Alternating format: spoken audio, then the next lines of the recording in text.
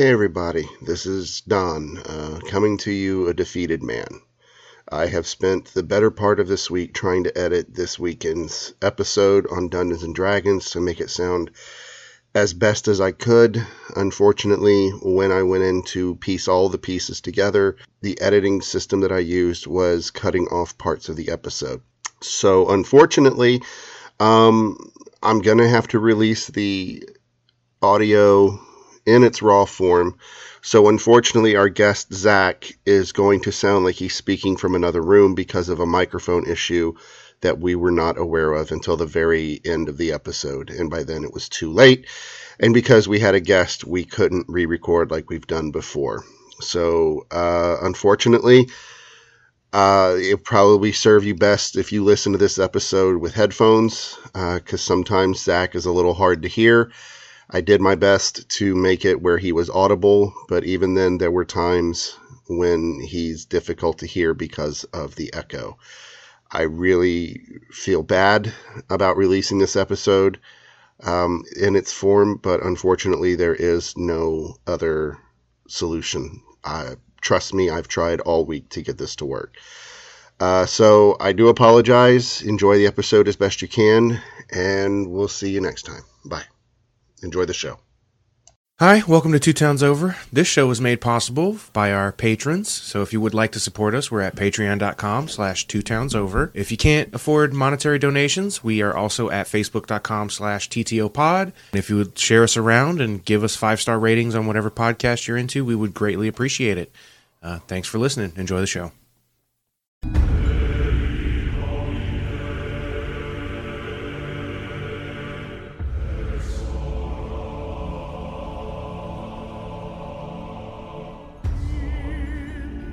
If living in the 80s taught me anything, if it's bad, it must be Satan.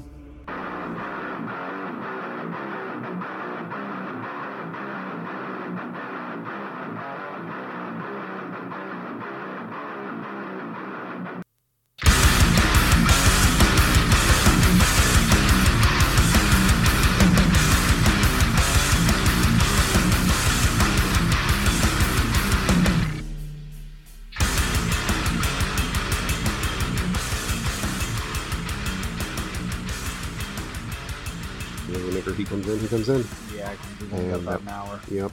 So we're not even going to delay with chit chat. Welcome everybody to Two Towns Over, a podcast, a true crime podcast for stoners by stoners. That was something else that came up in our comments recently. Nice. That we're the perfect show for stoners made by stoners. So I'm going with that. That's great. I love that. I have not consumed any gummies before coming here. I thought this was a very serious, factual endeavor here. Zach didn't know what he was getting into. Zach brought notes. Okay. I brought Gatorade and notes. Yeah. He's going straight lace. Meanwhile, in 10 minutes when Ruben arrives. Oh, I'll be able to smell it. Oh, yeah. Come on. So welcome back to Satanic Sundays. It's been a couple weeks, but we have finally gotten back to normal. Everything We're is back on track. But so we're just going to get started. So today we're talking about D&D, Dungeons and Dragons. Perfect timing, considering Dungeons and Daddies. Dungeons and Daddies, and considering that the movie just came out and it is actually doing well. 2 days prior to today, recording date. I don't know if it goes out today or not. No, it goes out like next Sunday. Week and a half from now. Yeah. I ain't that damn good. I go home. I go to bed. Talent. But and in line? No. That's what I always tell people. I'm like, as soon as you press play on like your Spotify player or whatever, we all have to scramble really quickly to grab the microphones and start talking again. So my real quick movie review, because that's what we're switching to now. Dungeons and Dragons: Honor Among Thieves is amazing, and if you are a D&D fan, you should definitely check it out. But that's not what we're here to talk about, because I lied. We're not a movie review podcast. A movie review podcast by stoners, for stoners. For stoners. There's enough of those. Yeah, no shit. So we're just going to go ahead and get started with a little history. So D&D was originally designed by Gary Gygax, which I found out that's how you pronounce it. Gygax. Right. No. Gary Gygax. Gygax. And Dave Arneson. So D&D was derived from miniature war games with a variation of the 1971 game Chainmail serving as the initial rule system. Okay. D&D's publication is commonly recognized as the beginning of what is known as the modern role-playing games, and is the role-playing game industry, and also deeply influenced video games, especially the role-playing video game genre. And it was also, as we know, the moral downfall of America. Yes, absolutely. We were all great until 1979. Mhm. Uh-huh. Like, Gary Yeah. Gygax, the Antichrist himself. Yes. and I blame Reagan. As most sensible people do. Yeah. Yes. As almost every one of these podcasts we've done in the Satanic Panic has mentioned his name at some point. The moral majority. So D&D departs from traditional wargaming by allowing each player to create their own character to play instead of a military formation. Best thing I can describe for the other version would be, like, I guess, Warhammer. Yeah. Warhammer, yeah. Warhammer to a T. Yeah. So these characters embark upon adventures within a fantasy setting. A dungeon master serves as the game's referee and storyteller while maintaining the setting and each of the in which the adventures occur, and playing the role of the inhabitants of the game world, also referred to as non-playing characters or NPCs. In D&D 1.0, the DM was called the referee. Yes. Really? Yep. Did not know that. Yep, they did Mhm. not have the term DM yet. I learned that from Dungeons and Daddies, actually, because Okay. there was a dungeon that they went into in like the latter half of the first season where it was D&D 1.0 Yeah. rule set Oh. inside the dungeon. Yeah.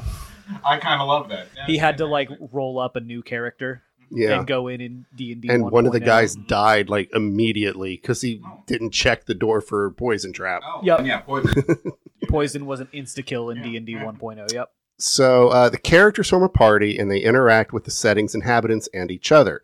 Together they solve dilemmas, engage in battles, explore, and gather treasure and knowledge. In the process, the characters earn experience points to rise in levels and become increasingly powerful over a series of separate gaming sessions. So an immediate predecessor of Dungeons & Dragons was a set of medieval miniature rules written by Jeff Perrin. Now, these were expanded by Gary Gygax, whose additions included a fantasy supplement before the game was published as Chainmail. When wargame developer Dave Wesley entered the Army in 1970, his friend and fellow Napoleonic wargamer Dave Arneson began a medieval variation of Wesley's Braunstein games, where players control individuals instead of armies. Now, Arneson used Chainmail to resolve combat. As play progressed, Arneson added such innovations as character classes, experience points, level advancement, armor class, and others. Oh, so it's more... D&D as we know it now is more his invention than Gary's. Well, so we're going to get there. Okay. Yeah. Yeah, I do it all the time. We we've call it actually a turned, Josh. yeah, Yeah. Josh and it. Uh-huh. Yeah. Mhm. He does it really well when he's writing the scripts. Oh, Yeah. Yeah. So well, it's because I write them until like 8 a.m. the night before. Like I'm procrastinating a fucking book report. And I get so delirious that I'm like, what? Did I put that in the script or did I just read it and save it for myself to interject with? You know what? I'll just say it. And then it's the next line in the script. Mhm. Yeah. So having partnered previously with Gygax on Don't Give Up the Ship, Arneson introduced Gygax to his Blackmore game, and the two of them collaborated on developing, quote, the fantasy game. The game that became Dungeons & Dragons, which was with the final writing and preparation of the text being done by Gygax. The name was chosen by Gygax's 2-year-old daughter, Cindy. Upon being presented with a number of choices of possible names, she exclaimed, "Oh, Daddy, I like Dungeons & Dragons best." Although less prevalent versions of the story gave credit to his then-wife, Mary Jo. Don, is that just your go-to little kid Yes. voice? Yeah. Mhm. Yep. I try Oh, to... Daddy. Oh, Oh, Daddy. Daddy. You kind of sound like a dandy. Like if we were in Old South, you'd have a mint julep. I do declare, Father, I do like that Dungeons & Dragons game that you play. Many Dungeons & Dragons elements appear in hobbies of the mid to late 20th century. For example, character-based role-playing can be seen in improvisational theater. Game world simulations were well developed in wargaming. Fantasy milieu, specifically designed for gaming, could be seen in Glorantha's board games, which I'd never heard of. No, that doesn't sound familiar to me at all. Doesn't even Among- ring a bell. Yeah, among others. Now, ultimately, however, Dungeons & Dragons represented a unique blending of these elements. Now, the world of D&D was influenced by world mythology, history, pulp fiction, and contemporary fantasy novels. It was influenced by a 2001 Quentin Tarantino movie? Pulp Fiction. Oh. I'm funny, you see. I get it. It took me a second. The importance, I'm sitting there thinking which word, as soon as I saw pulp, I was like, oh yeah. And that's, in fact, I actually, as I was doing it, I was like, somebody's going to make a Quentin Tarantino comment. And I just completely fucking forgot. Me. Yes. I love Quentin Tarantino. He's the most overrated director of all time. And you love him for that. I don't love him for that, but both things are true. He's a great director, and he's incredibly overrated, and his fan club is fucking gross. That's true. Yeah. So love the man's movies so much. His fans are terrible. There's some duds in there. I like most of them. I've only ever Could never get into Reservoir Dogs. I hated Reservoir Dogs because the sound was so bad. I mean, it sounded like they were just recording the sound from the room. It was all echoey and shit. And it's one of the only DVDs I ever got that didn't have closed captioning. Oh, what the fuck? So I couldn't understand half of what was being said. Well, Tarantino movies are so dialogue heavy. I know. So I've seen Reservoir Dogs. I've seen Pulp Fiction. I think I've seen Jackie Brown. I think that's the only Quentin Tarantino movies I've seen. What's another dud for you? I'm curious. I don't really like the Kill Bill movies. That's fair, I guess. I like the Kill Bill movies, but I can see why somebody wouldn't. Yeah, I think Pulp Fiction's a little overrated. Oh, it's for sure overrated. Okay. It's overrated as fuck, like most of his movies are, but they're still great movies. Something can be great to me and also still be insanely overrated. I mean, that's fair. Yeah. Especially being big into like anime and stuff. There's so many huge animes that are great, but God, they're overrated. Okay. Nothing will ever be Dragon Ball Z, so. I see Dragon Ball Z. I cannot stand. No. I mean, I like Dragon Ball Z. I loved it when I was 14. Right, exactly. I prefer The Last Airbender. So that's another debate for another day. Read the script. So the importance of J.R.R. Tolkien's The Lord of the Rings and The Hobbit as an influence on D&D is controversial. The presence in the game of halflings, elves, half-elves, dwarfs, orcs, rangers, and the like, as well as the convention of diverse adventurers forming a group, draw comparison to these works. The resemblance was even closer before the threat of copyright action from Tolkien Enterprises. I was about to say. That's why they're halflings instead of hobbits. Right. Yeah. I believe another 9 or 10 years, and The Hobbit will enter public domain, and D&D will be able to call its halflings hobbits again. Yeah. So prompted the name changes of Hobbit to halflings, Ent to Treant, and Balrog to Balor. Just move a couple letters around, take one out. Fine. For many years, Gygax played down the influence of Tolkien in the development of the game. However, in an interview in 2000, he acknowledged that Tolkien's work had a strong impact, though he also said that the list... Shit. Yeah. Huh? Like, no shit. Yeah. Though he also said that the list of other influential authors was long. The D&D magic system, in which wizards memorize spells that are used up once cast and must be rememorized the next day, was heavily influenced by the Dying Earth stories and novels of Jack Vance. The original alignment system, which grouped all characters and creatures into law, neutrality, and chaos, was derived from the novel 3 Hearts and 3 Lions by Paul Anderson. I did not know that, actually. Yeah. That's cool trivia. Yeah. A troll described in that work influenced the D&D definition of that monster.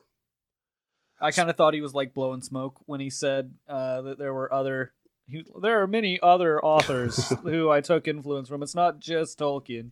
I thought he was being a dick about it, and it was totally just Tolkien. But no, that makes sense, actually. So the game had more than 3 million players around the world in 1981, or by 1981, and copies of the rules were selling at a rate of about 750,000 per year by 1984. Beginning with a French language edition in 1982, Dungeons & Dragons has been translated into many languages beyond the original English. And I looked up the French words for Dungeons & Dragons. Kind of boring. Because it was like, I don't remember now because I didn't write it. Instead, I got the German version. Oh. Okay. And it is Verlässe und Drachen. Nice. But now you've got me curious, and I have my laptop right here, so give me just a second. By 1992, the game had been translated into 14 languages and sold over 2 million copies in 44 countries worldwide. By 2004, consumers had spent... You're right, it's boring. Donjons et Dragons. Yeah. Oh, yeah. By 2004, consumers had spent more than $1 billion on Dungeons & Dragons products, and that was just buying the 2 fucking books. And the game had been played by more than 20 million people. As many as 6 million people played the game in 2007.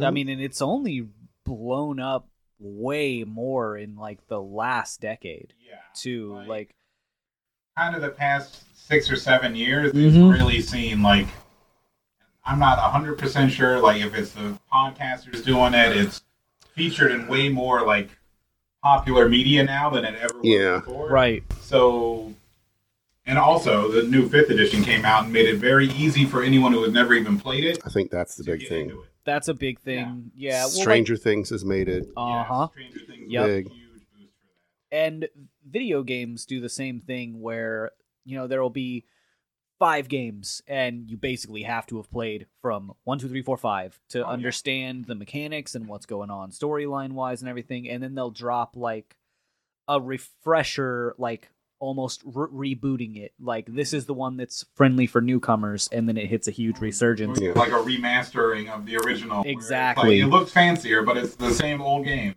5e Yeah. was more or less that for Dungeons and It Dragons. was. Because I think they made like a huge misstep with like 3.5 or was it fourth edition? Because they changed up a lot of the rules almost completely. And to the point where it was more like playing a board game version of World of Warcraft Right. than it was playing Dungeons and Dragons. Yeah. Yeah. See, I'm the OG.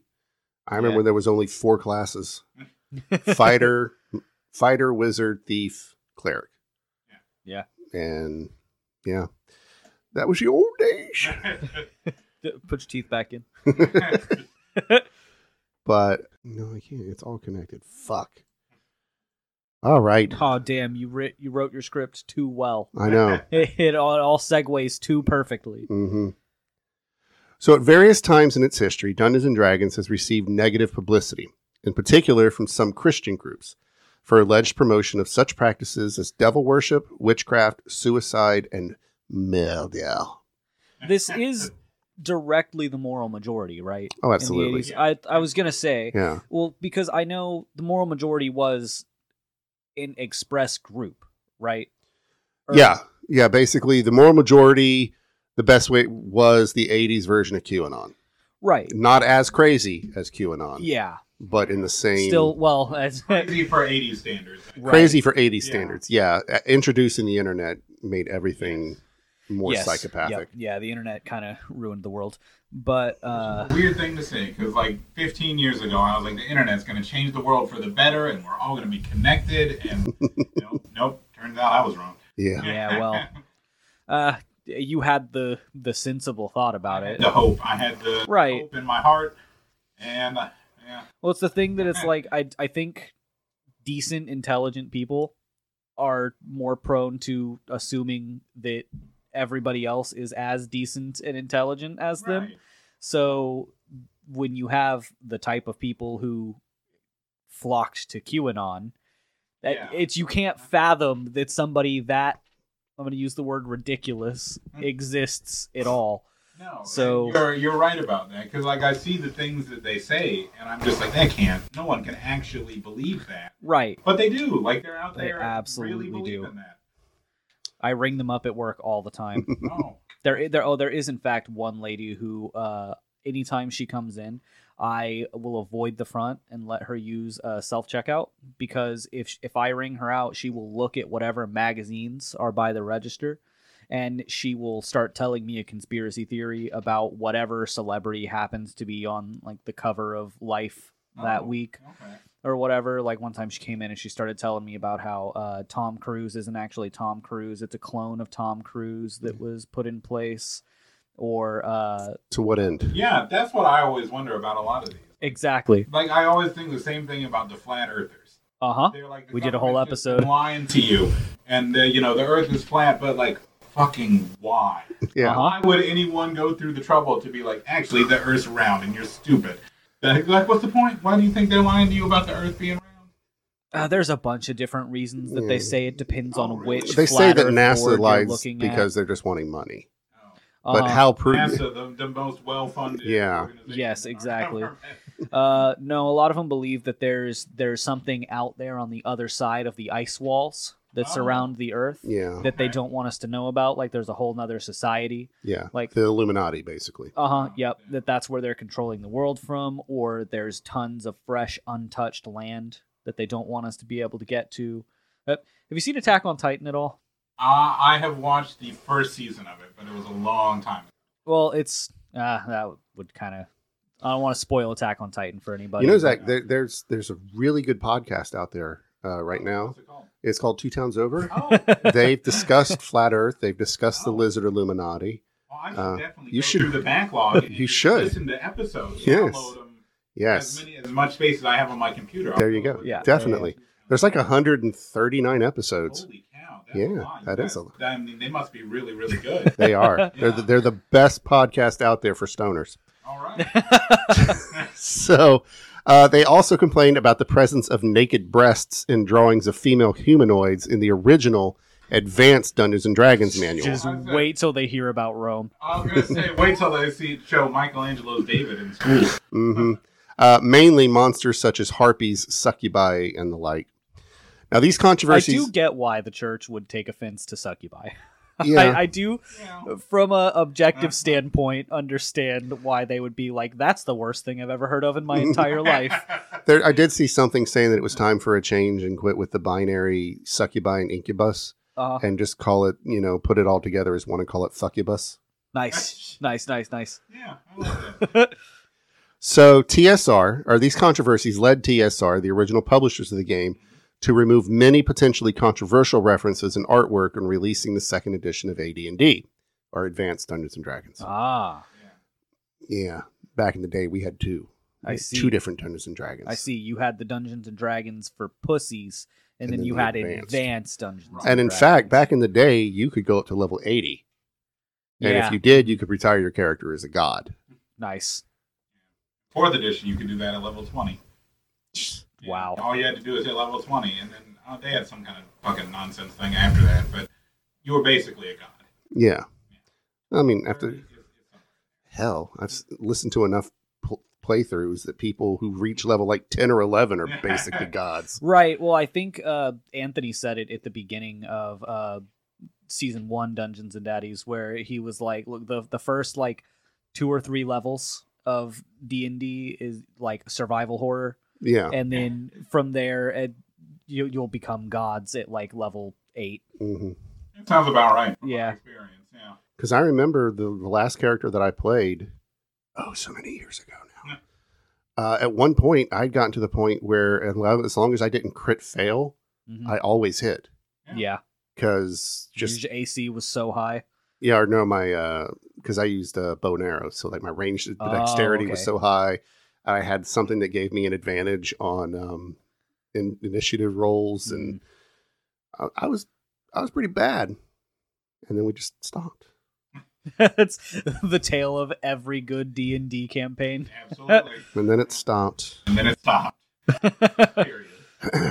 So many of these references, including the use of the names devils and demons, were reintroduced in the third edition. Now, the moral panic over the game led This to... was after Wizards of the Coast bought it Yes. in 97? 97. And then they did third edition, which is the version I grew up on, because I'm not quite as old as Don. But I am older than Josh, so he wins here. Yeah. But yeah, that's like, we have plenty of demons and devils and succubi, and There's I don't think there are any nipples in the book. But, God damn, why play? yeah, I know. You can My play your... imagination for that, too. God. I mean, I have to pretend to crank one out? Come on. So the moral panic over the game led to problems for fans of D&D who faced social ostracism, unfair treatment, and false association with the occult and Satanism, regardless of an individual fan's actual religious affiliation and beliefs. Now, on his show, The Eagle's Nest, Pastor Gary Greenwald spoke with Phil Phillips, author of a previous episode, author of Turmoil in the Toy Box, and relayed a story he had heard about someone throwing their D&D dice and figures into the fireplace of their home and were met with the demonic screams coming from the paraphernalia. That's actually just a sound that it makes when plastic burns. No. That's demons screaming. No, you're right. You're absolutely right. Fire. Isn't that where they come from? See, No, but don't you have to like turn them to ash? It's like the thing. we're the demonologists. We should know. I'm not I don't know. demons person. I don't know. That's words. I play Dungeons and Dragons. Actually, we haven't gotten to the banishment part yet. No. No. We're only like 68% of the way Yeah. towards becoming certified demonologists. Yeah. Still pretty far along. Yeah. We know how to use JO crystals and What? Explain that to me now. What is it? What is a JO crystal? go ahead. You're gonna look at me to explain. Yeah, what a JO you're the one that crystal is. introduced this into our lexicon. You go ahead. So a JO crystal Okay. is a white crystal that you hang around your neck, Okay. and you charge this crystal by just jerking it with a bro. Sure. Oh, with the bro. With a Yes. bro. Has Yeah, to be yeah. at least one With other a bro. guy. At least Uh-huh. one other guy. Not on the crystal. Just Not in the on the crystal. You don't want it on the crystal. Yeah. You got to be back to back, It's- or like you got to look each other in the eye. I think that's personal preference. Okay. As long as it's I would think if you're like eye contact, it would charge it stronger. Right, Yeah. exactly. But it dates. It was a really old like Craigslist. posting where this guy was like, "Need a bro to charge my JO crystal with," and Okay. yeah, had this whole long thing about charging a JO crystal and about how it makes you stronger. Okay. And now you all use those to fight demons? Yes. Well, according to the demonology course that we are taking, which is incredibly reputable, we got a big discount on it by using promo code BOO40. And cost us $25 $25 a piece. each. I mean, that's not Each. bad. Yeah. For like you get a certificate. Out Oh yeah, we you do. get a Yeah, we diploma. just print it out. Yep. I think a lot more than that for my diploma. So, And we learned that you can ward off demons with just anything that has meaning to you, that is special to you. So obviously, a JO your crystal JO crystal. will Yeah. work. Yeah, exactly. Okay. According to the subject material. What? Should we go ahead and have him charge it before he has to leave? Oh yeah. Well, that's part Mine of is fully the. charged. Don't Okay, cool. Yeah. And max capacity. I don't ever have to expend it, so I haven't encountered any demons in a long time. Oh my god. But you play so much D&D, I know. so right? surely So- well, I keep my dice well away from the fire, so they don't escape. you've got an 80th level Yeah. JO crystal. Yeah, exactly. Bouncing off the walls on its own. So, however, the controversy was also beneficial in invoking what is called the Streisand effect by giving the game Oh, widespread notoriety by significantly increasing sales in the early 1980s in defiance of the moral panic. Yep, same thing that happens when the news covers like prank TikTok challenges. Like Yeah. the one, did you see NyQuil chicken? Yes. Yeah, right. Did you? I've heard of it. Yeah, right. So it was a thing that people did like as a joke. Nobody was even actually doing it. One of them was a guy like cooking NyQuil chicken, but he was using like a pencil to flip it. Like he was just using random objects to make it more visually funny. And the news was like, "Oh my god, people are doing this and they're eating it. We have to cover it." And no, nobody actually was. It was just funny haha TikTok videos. But they gave it way the fuck more attention. They Streisand affected it. Yeah, honestly, I work in a bookstore at the moment, and last year, I think it was Tennessee banned mouse from their public Right. libraries and schools, and I cannot tell you the amount of copies that we sold immediately Yes. following that. People came in and were like, "Well, I have to read mouse now." Yeah. Uh-huh. Yeah. So it's just like that. Negative, like that old phrase, like any publicity is good publicity. Right. Stumbled over that. That's okay. Yeah, it's Dude. just like that. Did you not listen to me read the last episode? I didn't know. I kind of zoned out. I was getting pumped for this, charging my JO crystal. And laughing at the name Mrs. Cox. Yes. Yeah, still. So, Dungeons and Dragons has been the subject of rumors regarding players having difficulty separating fantasy from reality, even leading to psychotic episodes. The most notable of these was the saga of James Dallas Egbert III, who right there, you just know his life was miserable. I know. Yeah. James Dallas Egbert. Mm-hmm. Yeah. That's a cartoon character. That's not a real person. Who was a student at Michigan. Making jokes about him, though. Yeah. No, that's fair. His life That's was fair. Actually, probably really hard. It probably was. No, we're so insensitive here. Yeah. All right. Well, We've been sensitive sometimes. No, We were sometimes, fairly yeah. sensitive during the Junko Furuta. We were pretty sensitive for that. Only because your girlfriend Yes. was sitting in the room the whole time. Well, she needed to be, I think, for that exact reason. Yeah. So so James Dallas Egbert was a student at Michigan State University who disappeared from his dorm room on August 15th, 1979. Egbert was a child prodigy and entered Michigan State University at age 16, where he majored in computer science. Personal problems cited in the reports of his suicide attempt and disappearance include depression, loneliness, parental pressure, drug addiction, and, according to private detective William Deere, difficulty in coming to terms with his homosexuality. Yeah, Zach and I were talking about this right before you got here. Yeah. Yeah. The tunnels under the sewers were apparently used for like a live action version of D&D. Right. So you go down there with your foam swords or whatever and beat the shit out of each other. Yeah. But like people got lost down there. Mhm. There's no maps. There's no like real lighting or anything. So if you Yeah. take a wrong turn you don't know. Like Right. you can get lost, and that's what. Well, I'm gonna let you go on this because I put a lot of notes in here. Right. I remember a lot of things from the Wikipedia articles I read. So So on August You know, 22nd. This is the thing, though, is we'll make a lot of jokes about like how much the name Egbert sucks, yeah, but we will be sensitive to what actually happened Yeah. to somebody. So on August 22nd, Egbert's parents hired William Deere, a private investigator who was an acquaintance of Egbert's uncle, to help locate their son. Now, according to Deere, in their first conversation, Egbert's mother raised the possibility that her son had committed suicide and complained that Michigan State had not notified them that their son was missing until August 20th, 5 days after he was last seen. Yikes! Did they win a lawsuit on this? I don't know. I didn't go that deep into his story. I have the book at home. I just never got around to reading it. William Deere's book. Yeah, The Dungeon Master. Yeah. Because there's a fictionalized version of this too, Mazes and Monsters, Yeah. which we'll get to. starring America's sweetheart Tom Hanks. Mm-hmm. Yeah. What am I doing? So on August 24th, Michael Stewart, a journalist for the university's newspaper, the State News, published details of the case, including the assertion by an anonymous friend of Egbert's that the missing student was, quote, known to leave campus before for destinations unknown. Stewart's article prompted growing media interest in Egbert's disappearance. After Deere learned that Egbert had played Dungeons & Dragons, he publicly amplified police theories that Egbert's disappearance was linked to the game.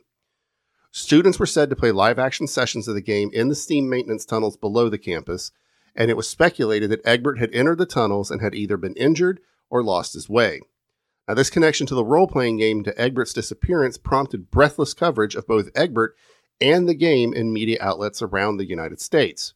Dungeons & Dragons was described as a, quote, bizarre and secretive cult, which players could only join by invitation. Oh man, Yeah, he what? he lived in Ohio too. Yeah. Yeah. That's a truly tragic life. Ohio wasn't that bad. Of course, I only drove through it, but I've never been to Ohio. Lord willing, I never will go. I went to Ohio willingly. Oh, you go to what? Rock and Roll Hall of Fame? Yes. Okay, I mean that's worth it. Hola. Good, Mr. Rubin. It is I. Oh, man. I actually cannot find anything about a lawsuit taking place over it, which is really sad because they should have sued the school. Well, Yeah, that is surprising. well, Zach, I have to say, you're looking fucking rock and roll Thank today. I love it. Brush my hair for once. Hell yeah, me too. Nice. Yeah. nice. I can see. So, I don't know to brush. yeah, the one who needs it the most. Not really. No, it just does this. Yeah. Okay. It doesn't really tangle. I Sorry, say as our- I. Our hair metal boys and our hair metal dad. I'm growing the Viking beard.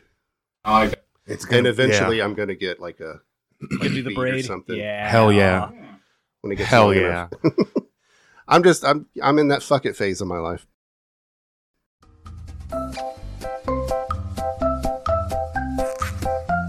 And now it's time for Chick Track Theater, the part of the show where we reenact a Chick Track comic. Our curtain opens on a group of teenagers sitting around a table playing Dungeons and Dragons. Mr. Frost, an older man, is the dungeon master. Okay, wizard. Cast your spell. My spell of light blinds the monster. The thief, Blackleaf, fails to find the poison trap, and I declare him dead. No! Not Blackleaf! No! No, I'm gonna die! Don't make me quit the game! Please don't! Somebody save me! You can't do this! Marcus, get out of here. You're dead. You don't exist anymore. Goodbye. Later that day, Danny, your wizard has been raised to the 8th level. I think it's time that you learn how to really cast spells. You mean you're going to teach me to have real power? Yes, you have the personality for it now. through the intense occult training with D&D, Danny was prepared to accept the invitation to enter the witch's coven. I've brought Elfstar to become a priest and a witch. Welcome, Elfstar. Now you will become a priest of the craft and of the Temple of Diana. A few weeks later, Mr. Frost, this is fantastic. This makes the game real. It's not a fantasy anymore. Last night, I cast my first spell. This is real power. I knew you were ready by the way you played the game. But this is just the beginning. There is so much more. Which spell did you cast, Danny? I have used mind bondage on my father. He was trying to stop me from playing D&D. And what was the result? He just bought me $200 of D&D minis and manuals. It was great. later that week, Danny, Marcus is on the phone. He wants to talk to you. He's really upset. Not now. I'm fighting the zombie. Tell him I'll see him tonight. Later that evening,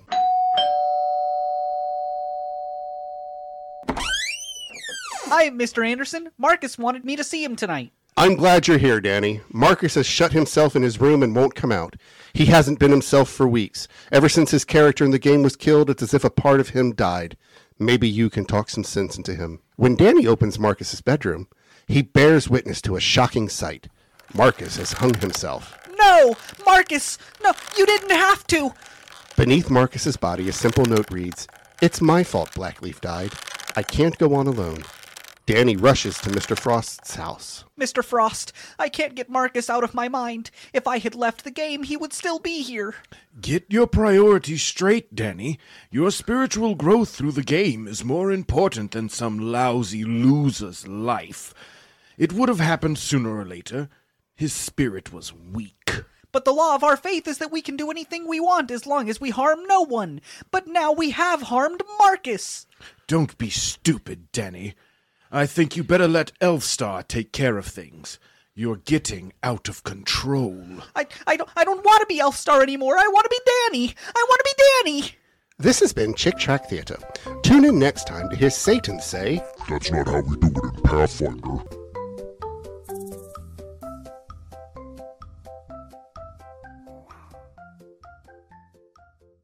You deserve it.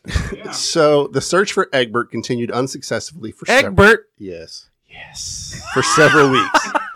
It was later learned that during this time, Egbert moved between two other houses in East Lansing and then finally left the city via bus for New Orleans. Now, while he was in New Orleans, hold on. Someone give me a brief rundown of what we've gone through. D&D. Yeah. It exists. You play it like this. Gygax was a part of Gygax. was Gygax, there. apparently. It's actually pronounced Gygax, we found. Eat my ass. like, Still not 100% Tom's not lying about that. Yeah, and then this young man killed himself and they tried to blame it on D&D. Yes. oh, wow. Yep. What a surprise.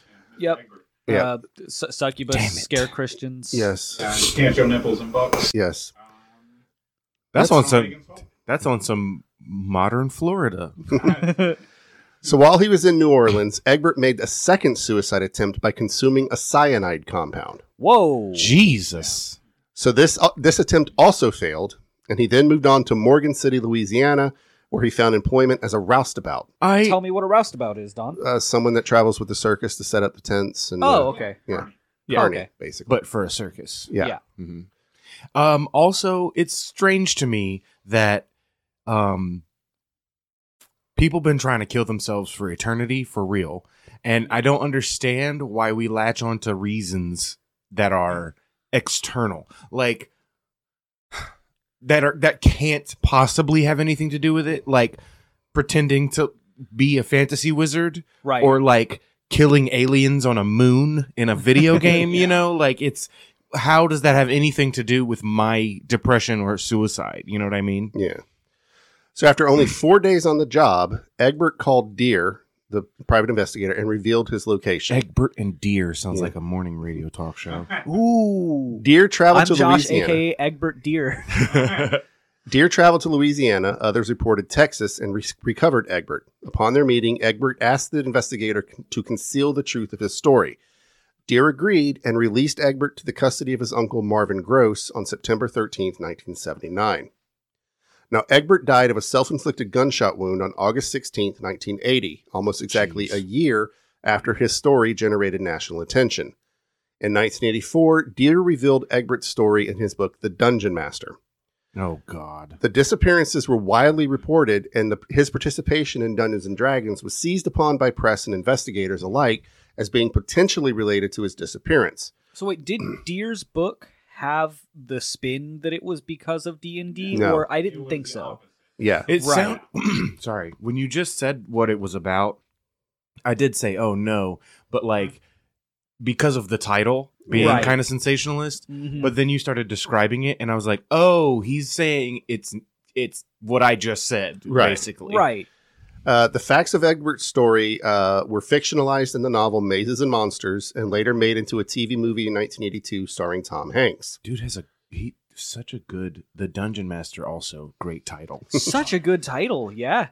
William Deer, in his book The Dungeon Master, however, refuted any connection with D&D and Egbert's personal issues.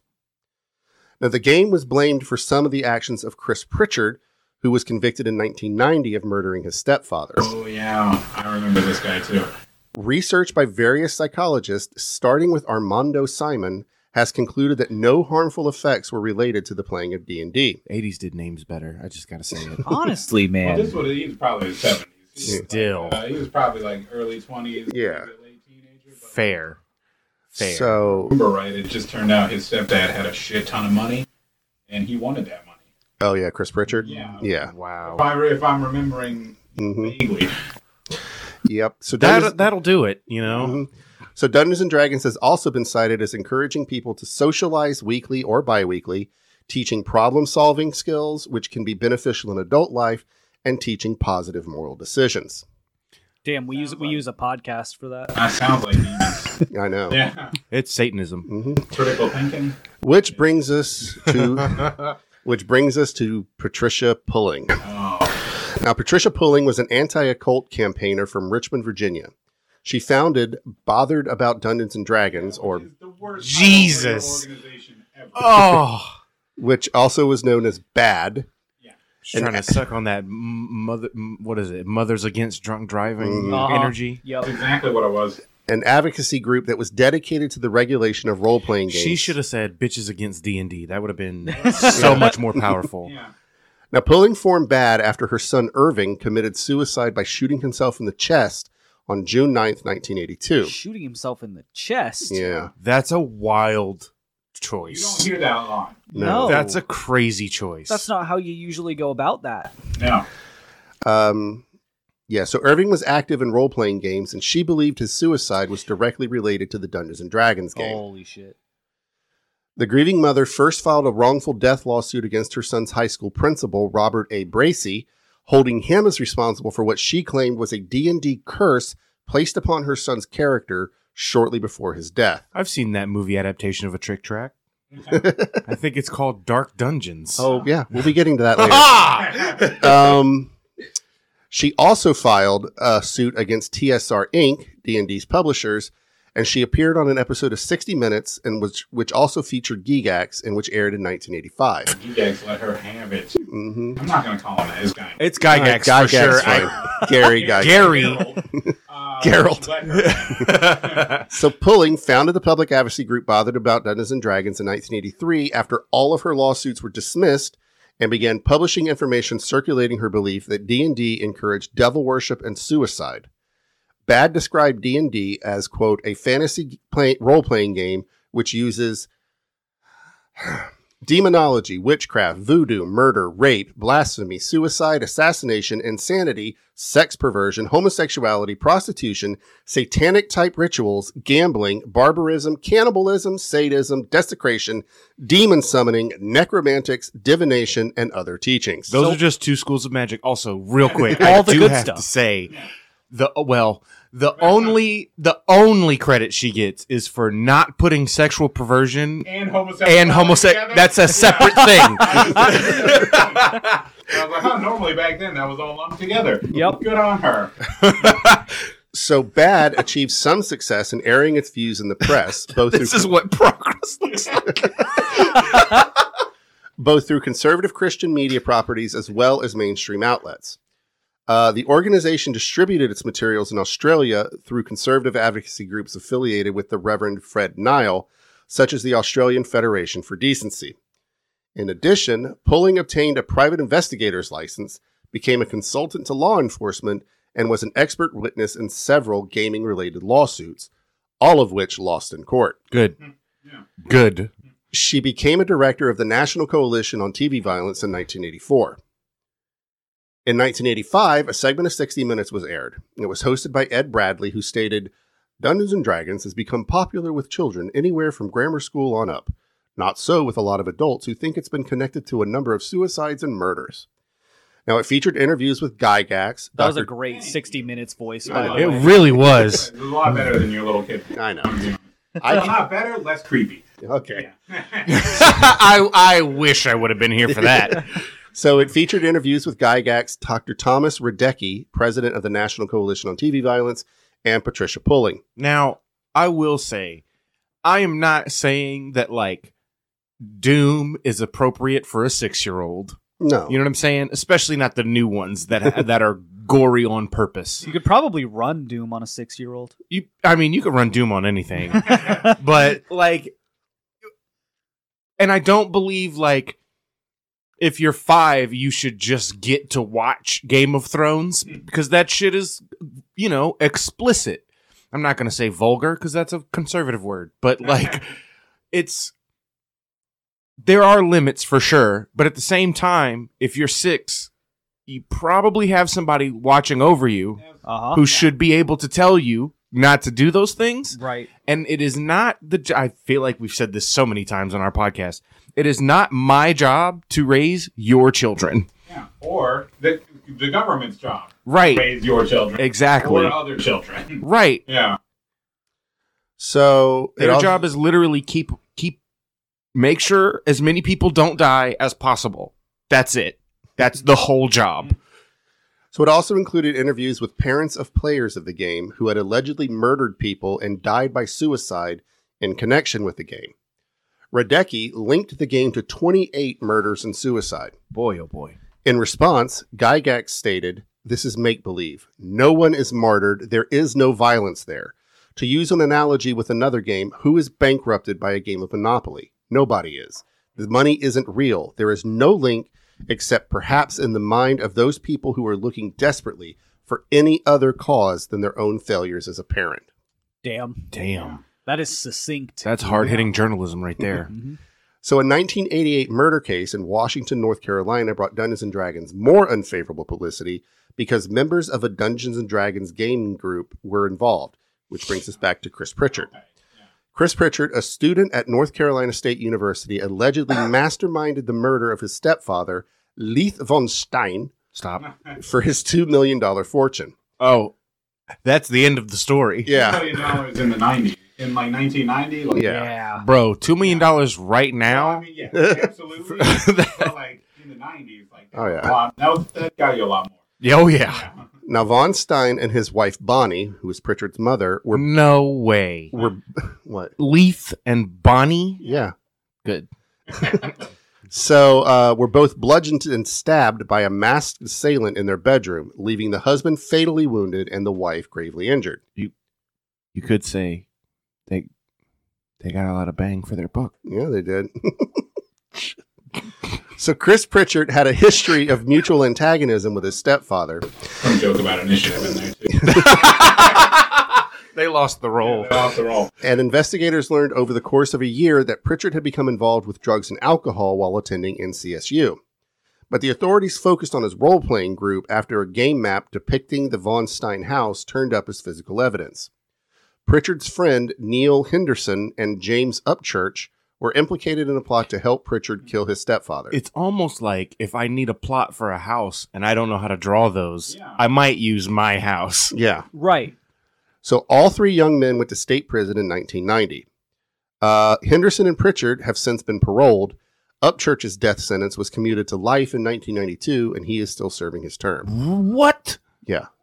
Oh, well, he Yeah. did do a murder. Yeah, Upchurch He was did the do one a who murder. actually- Yeah, it's like I was thinking in terms of the D&D. No. life sentence for Dungeons That makes and Dragons. sense. That makes sense now when it's about murder. Yeah. Yeah. So true crime authors Joe McGinnis and Jerry Bledsoe played up the role-playing angle. Much attention was given to Upchurch's influence and power as a dungeon master. Like any dungeon master in real life has any power I was whatsoever. thinking the same fucking thing. We really are just tossed in a storm of other people's decisions, really. It's like, So Bledsoe's Can't even get 4 people to show up. yeah. oh my God. So Bledsoe's book Blood Games was made into a TV movie, Honor Thy Mother, in 1992. That same year, McGinnis's book was adapted into a 2-part TV miniseries, Cruel Doubt, directed by Yves Simoneau. None of these should have good names. And they do, and I don't like it. Both television films depicted Dungeons and Dragons handbooks with artwork doctored to imply that they had inspired the murder. Oh my fucking god. So They Patricia, photoshopped it. yeah. So Patricia Pulling co-authored a book, The Devil's Web: Who Was Stalking Your Children for Satan, published in 1989. Oh, if it was in the 90s, it was definitely paint. Yeah. So the book makes no distinction between H.P. Lovecraft's fictional Necronomicon and the Simon Necronomicon, which is a realization of the book, which we have an episode on the Necronomicon. Go back and listen to it. So yeah, Hi. True crime podcast I've ever heard. exactly. Yeah. Thank you so much. We are One portion, number 17 in the Netherlands or whatever. it was The United Arab United Emirates. Arab Emirates, number 17. One portion of the book urges police officers to open interrogations of suspected teenage occultists with the question, have you read the Necronomicon or are you familiar with it? Oh, Evil Dead. That counts. Yeah. Ruben, Okay. you're gonna love this. Apparently, we got a comment calling us a true crime podcast by stoners for stoners. That's beautiful. Yeah. My dreams have been realized. So, as the popularity of Dungeons and Dragons and other role-playing games increased, Pulling's views and statements were increasingly called into question. For example, she once told a newspaper reporter that 8% of the people living in Richmond, Virginia were Satanists. She had arrived at this figure, That's a good percentage, I think. Yeah. but she arrived at this figure, she explained, by There are less estimating... black people in certain cities. But she arrived at this figure by estimating that 4% of adults and 4% of teenagers were involved with Satanism and just added those two numbers together to get 8%. That is okay. I am not a mathematician. That is not how that works at all. When the reporter informed her that mathematically that was 4%, not 8%, she claimed that it did not matter because even 8% was a conservative figure. No. No. Oh, No. it's a conservative figure. Right? I mean, yeah. So in 1989, game player and designer Michael Stackpole wrote a book called Game Hysteria and the Truth. Also, there's never, I'm sorry to get hung up on it. There's never exactly the same percentage of teenagers and adults that are into anything. No. Nothing. And if you're going to pull Satan, make it 6%. 6% adults, 6%. It's like, Teens. It's throw in 6% of children. Yeah. there you go. 6% of, You've got your 666. I was going to say Oh, elderly too. It's yeah, 6% of the teens, geriatrics. 6% of adults, and Fucking throwing up the horns. Satan becoming more and more popular with geriatrics. More on this from Geraldo at 8. So the book Game Hysteria and the Truth went into all the flaws, misconceptions, inaccuracies, omissions of relevant details, and questionable practices, including calling her editing of newspaper accounts illegal, since newspapers are copyrighted material and the owners are not contacted about the use of their articles, regarding Pulling's claims about RPGs in general and D&D in particular. Concluding, So he dropped the receipts, but in the 90s. Yeah. Uh-huh. So if the suicide statistics of the 14 years since D&D's introduction show anything at all, gamers kill themselves at a rate that is a fraction of that of their peers. A year later, the main points of game hysteria and the truth regarding pulling were reiterated by Stackpole in the Pulling Report. It's almost like if you have an activity that forces you to think creatively with a group of your friends, even once a month or twice a year, that shit helps. Right. Can't believe it. It's, I think, for me, the most serotonin generating experience I've ever had in my entire life. That's an exaggeration. Was in Destiny 1. They released the first raid that came out for the game. When they released it, there was like a challenge issued by the developer that was like, who's going to be the first team to complete this raid? We're not going to give you any info on how it needs to be done. And it's a lot of like really difficult challenges and platforming and stuff. And me and fucking 5 other dudes that I did not know at all. I don't think any of us knew each other prior whatsoever.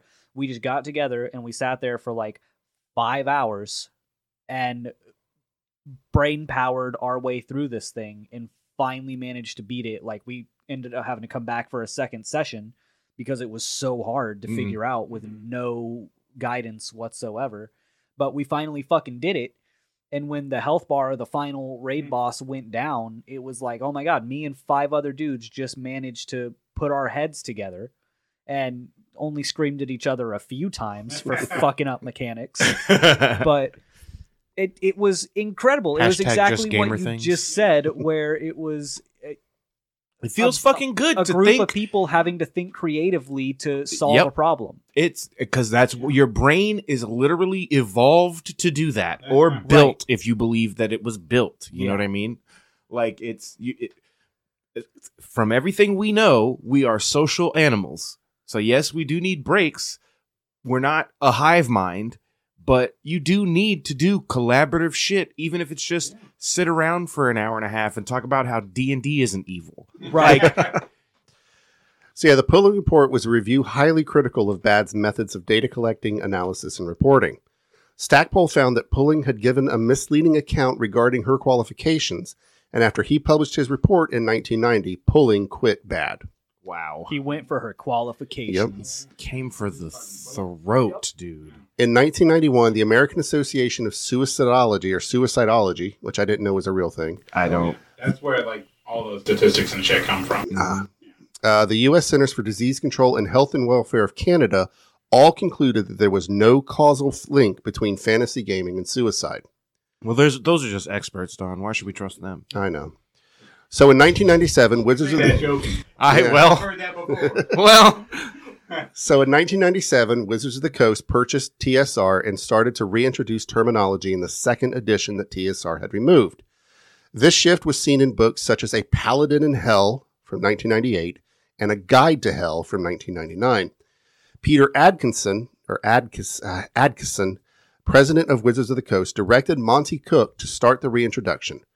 Cook was very happy to bring demons and devils back. He felt that their removal had just been lip service to the people who had complained. It was. That if they picked up a monster manual and saw a gargoyle, they'd still think that that the game had demons.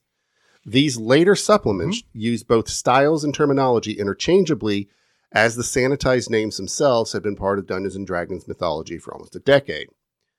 In 2000, the third edition of the game was released and addressed demonology far more explicitly than materials from previous editions. However, relations and interactions with these creatures are explicitly said to be evil. It's almost like the book labels entire groups of creatures as bad guys. Right. Like... It's the same as... That's a whole different controversy that I think we should be critical of Dungeons & Dragons about. I agree. Right. Well, it's the same way people come for Doom. Yeah. Demons can be evil. That's what they're for. Right.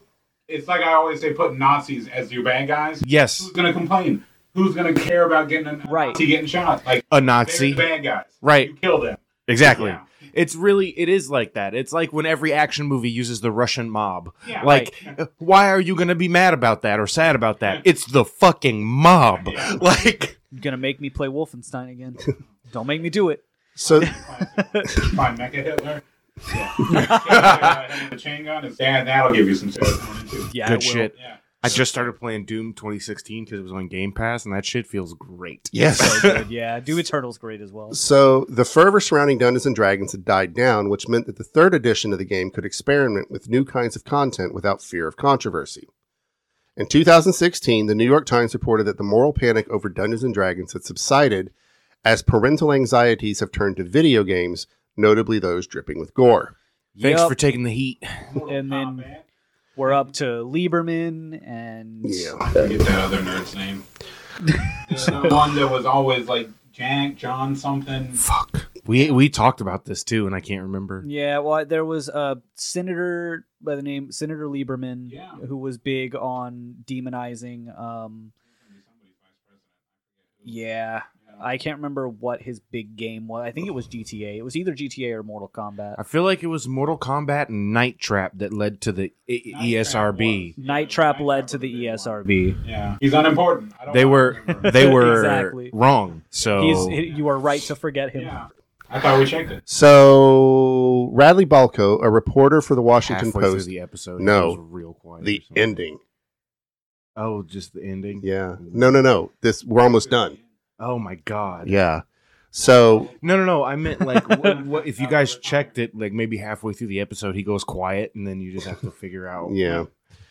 So Radley Balco, a reporter for the Washington Post, highlighted the connection to the larger Satanic Panic movement that began in the 1970s and wrote the direct consequences of this particular moral panic wasn't as severe as some others. It mostly involved efforts to ban the game and, of course, led to ostracizing the kids who played it. Do you know what's crazy is that it lasted so long that I knew about D&D and didn't play it because some of the grown-ups in my life, much like with Harry Potter, were like, that's the devil's I work. still believe that. Yeah. Yeah, it's crazy. When I was trying to get Brandon into it, I asked people in our church, because they had kids roughly Brandon's age. I was like, I'm thinking about letting Brandon play Dungeons and Dragons. And they were like, no, that has demons and stuff. And I was like, wow. Okay. Gentlemen, that is my time to go, as my wife is calling me. All right. It was a pleasure. to Yeah, be thank you here. so much for coming. Yeah, we really thank you. appreciate it. Absolutely. Learned about J.O. Crystal. Uh-huh. There- Some bad words for the internet. Hell There yeah. you go. Closest thing to an expert we've ever had, because Zach did in fact run a comic book shop. Exactly. Do a lot of D&D events. D&D for years and years and years. So I'm always happy to talk about it. Hell yeah. All right. You don't have anything. Do you have anything to plug before you go? No? I don't have anything to plug. Shit, I didn't even think about that. Listen to my favorite true crime podcast, Two Towns Over. Well, we appreciate it. And that's the only plug I got. You're welcome right. back All right. anytime you Yeah, want to be. please. Happy to do this again. This is When my we last. when we start doing some more D&D, you'll hear more of Zach. Yes. Hell I'm yeah. excited for it. All right, gentlemen. All right. Have Yep, a good it's evening. great having you. Let me get that. Oh, Okay. yeah. So the larger trend did have some pretty devastating fallout, particularly within the criminal justice system. Now, the moral panic over Dungeons and Dragons served as a plot element for the fourth season of Stranger Things, set in the mid-1980s, in which portions of a town's population came to believe unusual deaths are caused by the local school's D&D club and its perceived connection to satanic rituals. What? Ruben's laughing because literally the literally second the Zach second- gives up this chair, I pull it over and use it as a footrest. It caught me off guard. It kind of hurt a little bit. So that's it. Oh, That was D&D's satanic history. I wish D&D's personal fight with the world, the apparently. world of Satanic Panic. I Yep. wish Egbert had gotten the help he needed because I want to meet a guy named Egbert. That was Right. his last name. I don't give a shit. His full name was James Dallas Did he Egbert have III. children and or No. family members that might have had children and also the last name Egbert? Maybe. I know he didn't because he was 16 in college and 17 when he died. I 17 just when he looked up, died. yeah. So, I do have to point out while we're here, Gygax apparently yeah. less than favorable views on women. Yeah, no, he was not like a cool dude. Nope. No. He just had a really good idea that we stole from him. Uh-huh. Much like H.P. Lovecraft and Mm-hmm. uh I say stole a little bit in jest, but like really, he and his friends made up a game that they played, and then they sold it for a little while, and then someone else bought it and made it the thing we like. Yep. You know?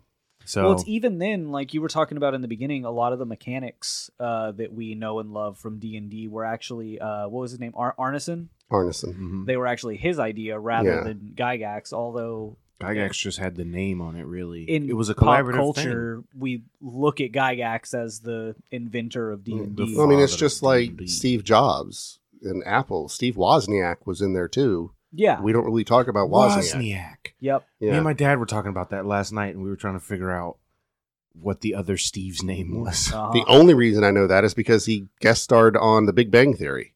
Otherwise, I yeah. wouldn't have known that his name was Woz. I didn't know anything about him. I knew his name was Wozniak because we learned about that in one of my classes. One of my history teachers was a really cool dude, actually, and he didn't really give a shit about dumb rules. Right. Like, he wouldn't give a shit. Like, we were in high school, he was like, you guys are seniors, I don't give a shit if we cuss at each other, Right. as long as we're not like legit, legit trying to hurt somebody. Right. Do what the fuck you want. He would have shit on his thing. One time I came in, and the whole day he just had the only thing on the fucking back, the board projector was a meme, and it was, I can't brain today, I've got the dumb. Nice. The whole day. And we just hung out that day. Yep. It was a good day. He was cool too. He was a cool dude, and he taught us about like why Steve Jobs was an asshole. Yeah. His words. Like, They all are in the end. oh, for sure. So, real quick, want to discuss the fact that we have discovered that you can now comment on Spotify. I've been waiting. Yes. Legit, I have wanted that for so long. I am an avid podcast listener, and oh boy. Just go when you click on it in the screen where you can like adjust jumping forward or whatever. If you scroll past that, you'll see a red thing that says leave a comment or what do you think. But I just want to read some of the comments that we've gotten.